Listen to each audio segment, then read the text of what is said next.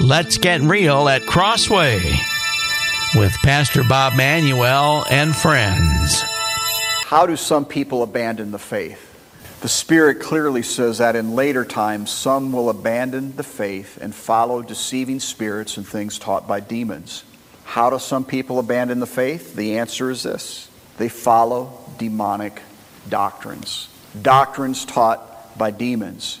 Acts chapter 20, verse 28. Keep watch over yourselves and all the flock of which the Holy Spirit has made you overseers.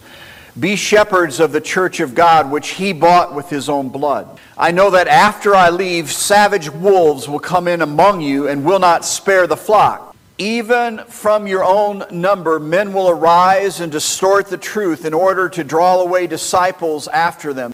Even from your own number, men will arise and distort the truth in order to draw away disciples after them. So be on your guard. Remember that for 3 years, I never stopped warning each of you night and day. How can you respond to false teaching? You got to know the truth. Fight the good fight of the faith. Take hold of the eternal life to which you were called when you made your good confession. There's that word again, good. In the presence of many witnesses. In the sight of God who gives life to everything, and of Christ Jesus, who while testifying before Pontius Pilate made the good confession. It's that idea again, that 3 times in these 2, he made the good confession. I charge you to keep this command without spot or blame until the appearing of our Lord Jesus Christ, which God will bring about in His own time. God, the blessed and only ruler, the King of kings and Lord of lords. So, Mark, a few weeks ago we had looked at chapter 4 of 1 Timothy. And the first verse says, the Spirit clearly says that in later times some will abandon the faith and follow deceiving spirits and things taught by demons. So this idea of abandoning the faith, this idea of the faith, often when you see Paul talk about that, he'll have what's called in the Greek language a definite article. So it's not just some will abandon faith, but the faith, meaning there's a content involved in the faith. There's truths, there's propositions, if you will, that factual statements about the faith, the death, burial, and resurrection of Jesus. So people will abandon the faith. Now, what I found kind of interesting, that as the chapter goes on in chapter 5 of 1 Timothy, it says, anyone who does not provide for their relatives, and especially for their own household, has denied the faith. It's not abandoned the faith, but is pretty much the same thing. They've denied the faith and is worse than an unbeliever. So kind of what struck me is that the faith in the New Testament times wasn't just, some confessional standards that you held to, or some, statement of faith, some facts, but it also speaks about lifestyle and caring for one another. So if you're not caring for one another... There's a broader stroke here. Yeah. So, go ahead. So if you're not caring for someone, then that is part of the faith. That's part of the faith. And, I think James, Jesus' brother, kind of touched upon this a little bit. He said, religion that God our Father accepts as pureless and faultless is this. And so in some of our intellectual climate, we'd talk about, what do you believe, meaning statements, truths. But James doesn't go there. He says, this is pure and faultless religion, to look after orphans and widows in their distress and keep oneself from being polluted by the world. So in New Testament times, the faith wasn't just ideas or thoughts or statements, but Jesus kind of boiled it down to this: to love the Lord your God with all your heart, soul, mind, and strength, and your neighbor as yourself. So there's a lifestyle element to the faith. Yes. One of the safeguards I believe the Lord put in place when He established the local church was that we can kind of keep an eye on each other. There's that's not just the pastor or elder's responsibility, is it? No, it's everybody. It's part of the body of Christ. I'm going to get a little bit provincial here in my question, I grew up here in Grand Rapids, Michigan, and for years, Grand Rapids was known as a church on every corner. Mm-hmm. And it was acceptable to be, I guess you would say, godly. You had certain standards, certain convictions, certain things you wouldn't do, and everybody kind of understood everybody. I went away for about 25 years and then came back. And, of course, during that time, the whole country changed, not just this area. But it was less clear what godliness looked like. Because, people would say, well, I don't go to church anymore because of this and that. And but, I do watch so-and-so, and or I read or whatever. And the study that you're taking us through in the Scriptures is really where we need to start to identify what godliness is. And maybe you can help us with that.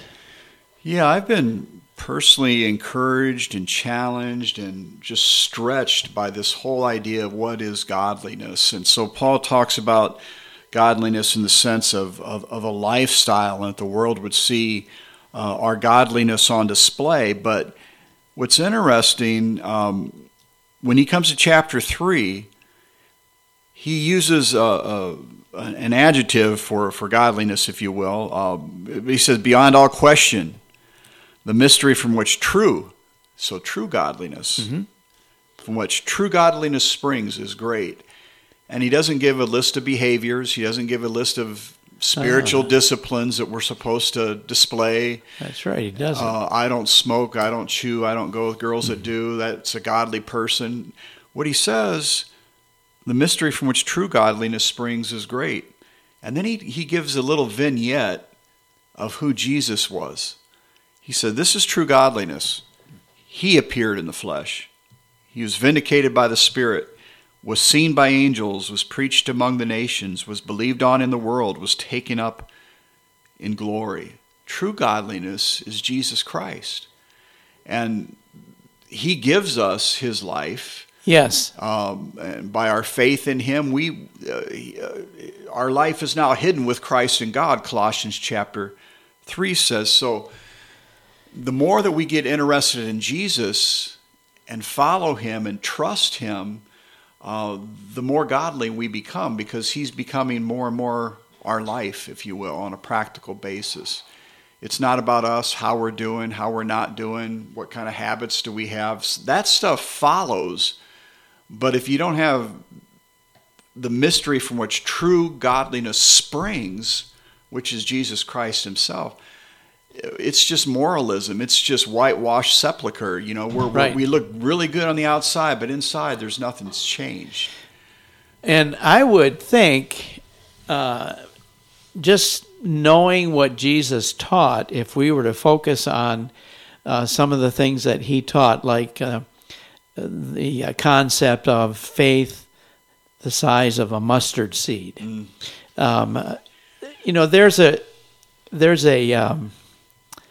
well, you can explain it in the church here. You've got a little seed, and if not looking for it, you don't see it. But there was a purpose to put that together. Oh yeah, you're referring to. So I was reading some of the parables once, and so I went out. I was curious about just how small is a mustard seed. Mm-hmm. So I took a mustard. I found some mustard seeds, at the store. Bought a little package of them, and then I basically put that mustard seed on the sticky part of a piece of tape, drew a little stick figure of a mountain, and then a reference from Matthew. If you have this faith the size of a mustard seed, you can move mountains. Then I placed that little mustard seed with that tape and the piece of the picture of the mountain over a couple of the doorways of our sanctuary, my office, just as a reminder when you walk by. And people don't even see it if they're not looking for it. But again, it's not so much how big is my faith, but how big is our God? you know. And you're bringing us back to Jesus, to and the scriptures that you just used, to identify or define godliness.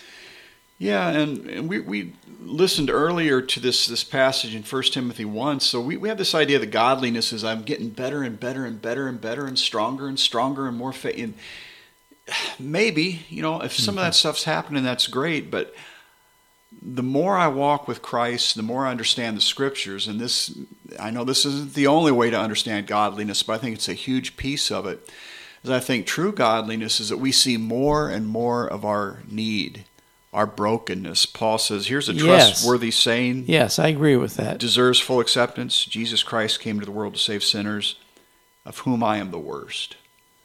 And you're saying, Paul, aren't you getting kind of hard on yourself? You know, well, he just knew how needy he was. And so, you know, Paul was a great giant of the faith, if you will. But why? Because he knew how weak and astray he would go, and self-righteous and proud that he would go if it wasn't for knowing Christ.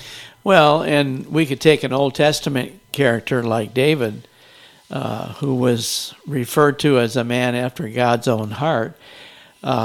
His shortcomings and sin and brokenness is in the scriptures for all to see. Mm-hmm. And I think you have something there. Well, yeah,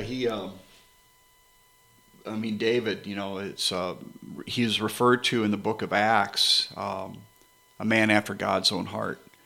And that's under the inspiration of the scripture. So you say, what's that mean then? How could David, here's an adulterer, a murderer. Yeah. Family was in disarray.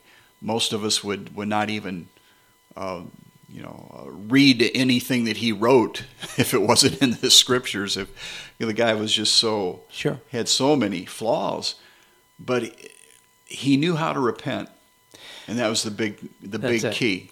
I mean, sometimes it had to be drawn out of him, you know, the prophet Nathan. Yeah. But once he saw that you are the man, David, once he knew that, he says, you know, God, please don't take your Holy Spirit from me. Restore unto me the joy of my salvation. God meant more to him than anything. Some of this power of the gospel became really clear to me years ago when, you know, going back to that clip you played, I found out that so much of my Christian life for years was spent trying to prove to God that I wasn't as bad as I thought I was. You know, okay. I mean, what I mean by that is that, so I'd do this, I'd do that, I'd read my Bible, I'd pray, it had been weeks since I'd struggled with a certain sin or thought pattern or whatever it might be, and it's like, God, see, I'm not so bad. You see, I'm getting pretty good, you know. And it's sort of like I never had this confidence, this security, this sense of rest and peace that came just from His love. And finally, he said, Bob, just relax. Right. You know, you're far worse than you'll ever know. It's okay. And that's exactly where I am at today. But then when you stop, but the second part's just as, because if you stop with that, it can lead to what theologians have called antinomianism, that it doesn't really matter, meaning that the law and the keeping the commandments and obedience that's not important because God just loves you anyway. That thought can lead to all sorts of craziness, but when I heard God speak to my spirit, and I found out later that this was communicated to a lot of other people in much the same way, that Bob, relax, you're far worse than you'll ever know. But you're far more deeply loved than you ever dreamed possible. You know, so you can't get down on yourself. Why? Because He loves you so much. You can't get too high on yourself. Why? Because you know that what you're capable of. Right. And so your whole identity is not based upon how well you're doing or how well you're not doing or how bad you're doing. You know, on our performance, our identity gets formed around the performance and the person of Jesus Christ and what He has done, how much He loves us. While we were yet sinners, Christ died for us. That's how God demonstrated His love, Romans 5:8. So when you put those two things together, that's the power of the gospel. You've been listening to Let's Get Real with Pastor Bob Manuel of Crossway Community Church of Grand Rapids, Michigan, an evangelical free church. Please share a word with us, a comment, question, or suggested topic at ipastor@aol.com. That's the letter I, the word pastor, at aol.com. I'm Mark Mohr. Thanks for listening.